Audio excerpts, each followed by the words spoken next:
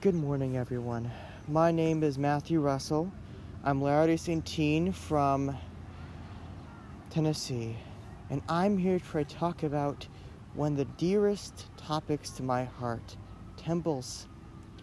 As of the end of June 2019, there are 164 temples across the earth, with more to be dedicated before the end of this year, namely Lisbon, Portugal, Port-au-Prince, Haiti, and Arequipa, Peru, and that next January, Durban, South Africa, and several rededicated in between.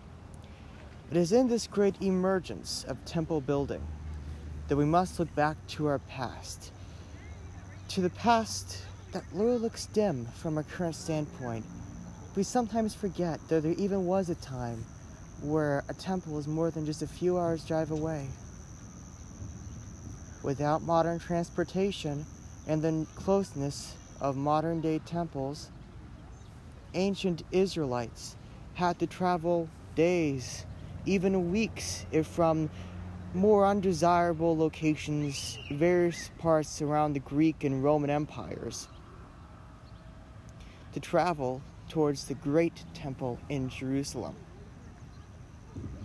Even when, as James E. Talmage described it, the great temple was constructed in Salt Lake City, Latter-day Saints from all across the Wasatch Front, Idaho,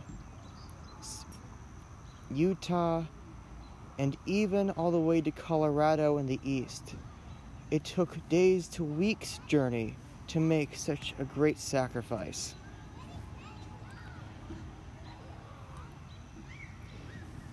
The purpose of this podcast is to examine these past temples, all the way from the Kirtland Temple to the latest temples of the day, namely Fortaleza, Brazil.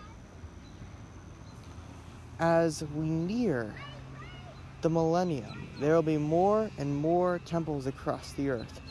George Buchanan stated that for each temple built, the adversary's strength will wane. That is why the adversary has been so intent on stopping temples.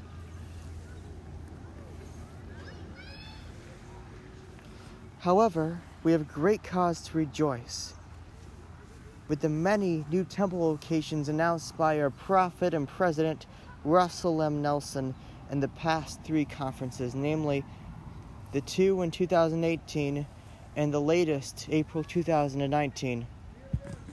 This podcast will also later determine and examine these locations and why they are chosen as variable temple sites.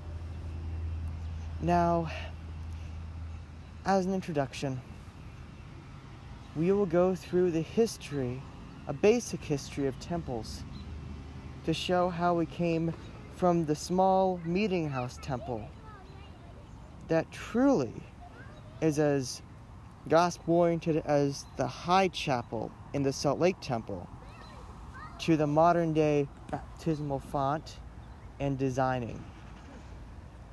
So, are you ready for the journey? Are you ready to begin a lifetime of discovery, a lifetime that will take you close to the temple? Eat your vitamin pills. Get your rest. There's a lot more to come.